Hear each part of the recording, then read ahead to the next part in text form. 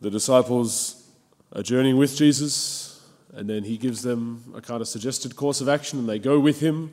And I feel like at this time, it sounds as if those moments in life when we're kind of journeying with the Lord and we're hearing his voice and we know where we're going with him, and there's this sense of confidence and closeness, and our faith is kind of perfect and nothing can ruffle us at all. And then, in following Jesus, they go out into the boat with him into the night, and then the waves come and the wind comes, and the storm is raging around them.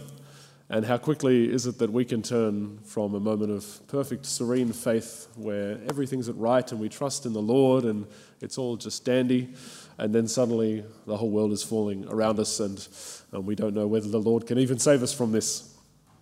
But what's even more striking, though, is, I'm not sure if you've experienced a moment when perhaps great calamities going on around you, or maybe there's great temptations going on in your soul, or there's you're in physical pain or something like that, but to experience that sort of thing and still be in a place of faith, still be in a place where you can trust in the Lord. There's, if you haven't experienced that within yourself, then certainly there's great testimony from our saints or from others in the church who've been able to face such things, but in a kind of state of faith in their heart and in their soul, that it doesn't kind of even matter that the storm is raging outside, because there's that closeness to the Lord.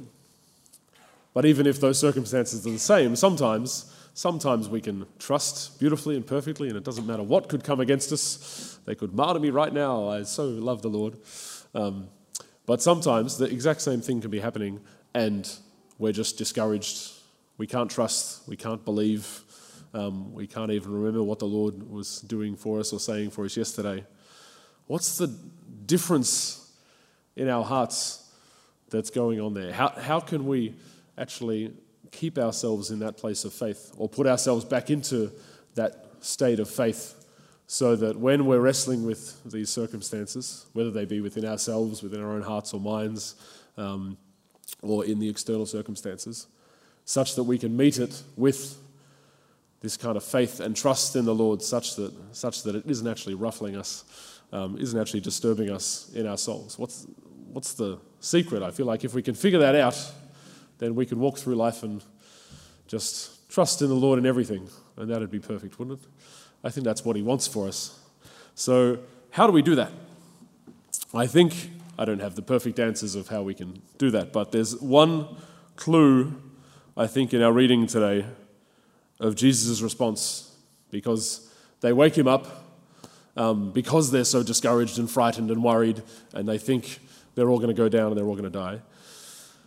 They wake him up, and yes, he's the Lord, so he comes and he calms the storm and he makes everything better.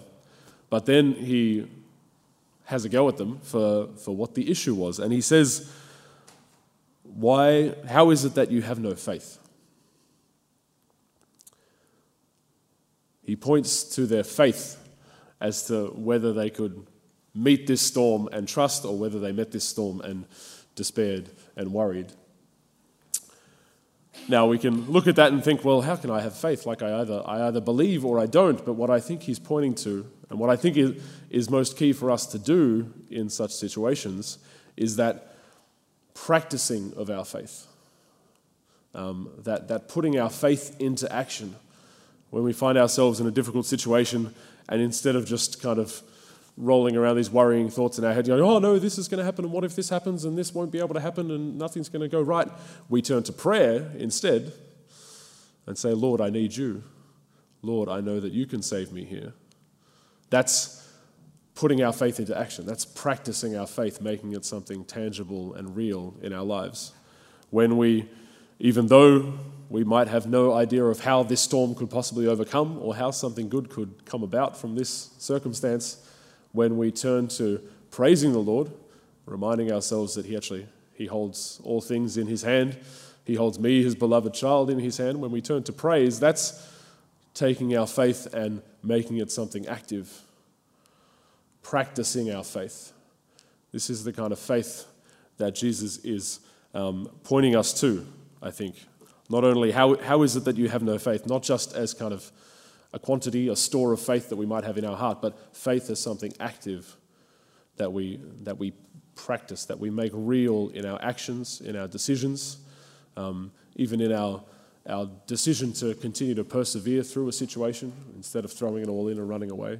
Okay, if the Lord's called me to be here, then I'm going to put my faith in him, and I'm going to just wait and trust and walk this path that he set me on.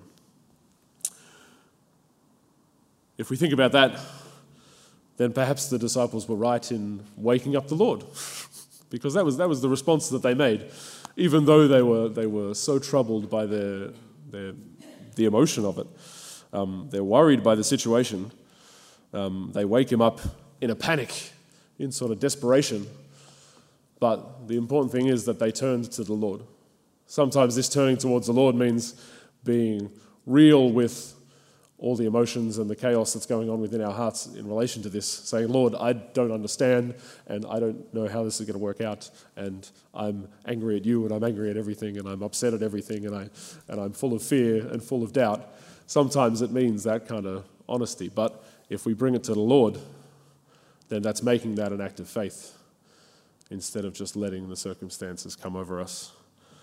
So let's take this encouragement from the Lord today, whether we find ourselves in a storm of a situation at the moment, or whether there are others who we might be praying for who are in this kind of storm at the moment. Let's pray that we can not only have this faith within our hearts, but at those moments when it matters most, when we're out on the lake amongst the wind and the waves and the dark storm, that we can have the courage to put it into action, to turn towards the Lord and to praise him, remember who he is and what he's done for us, and to put our faith and our trust in him in that active way.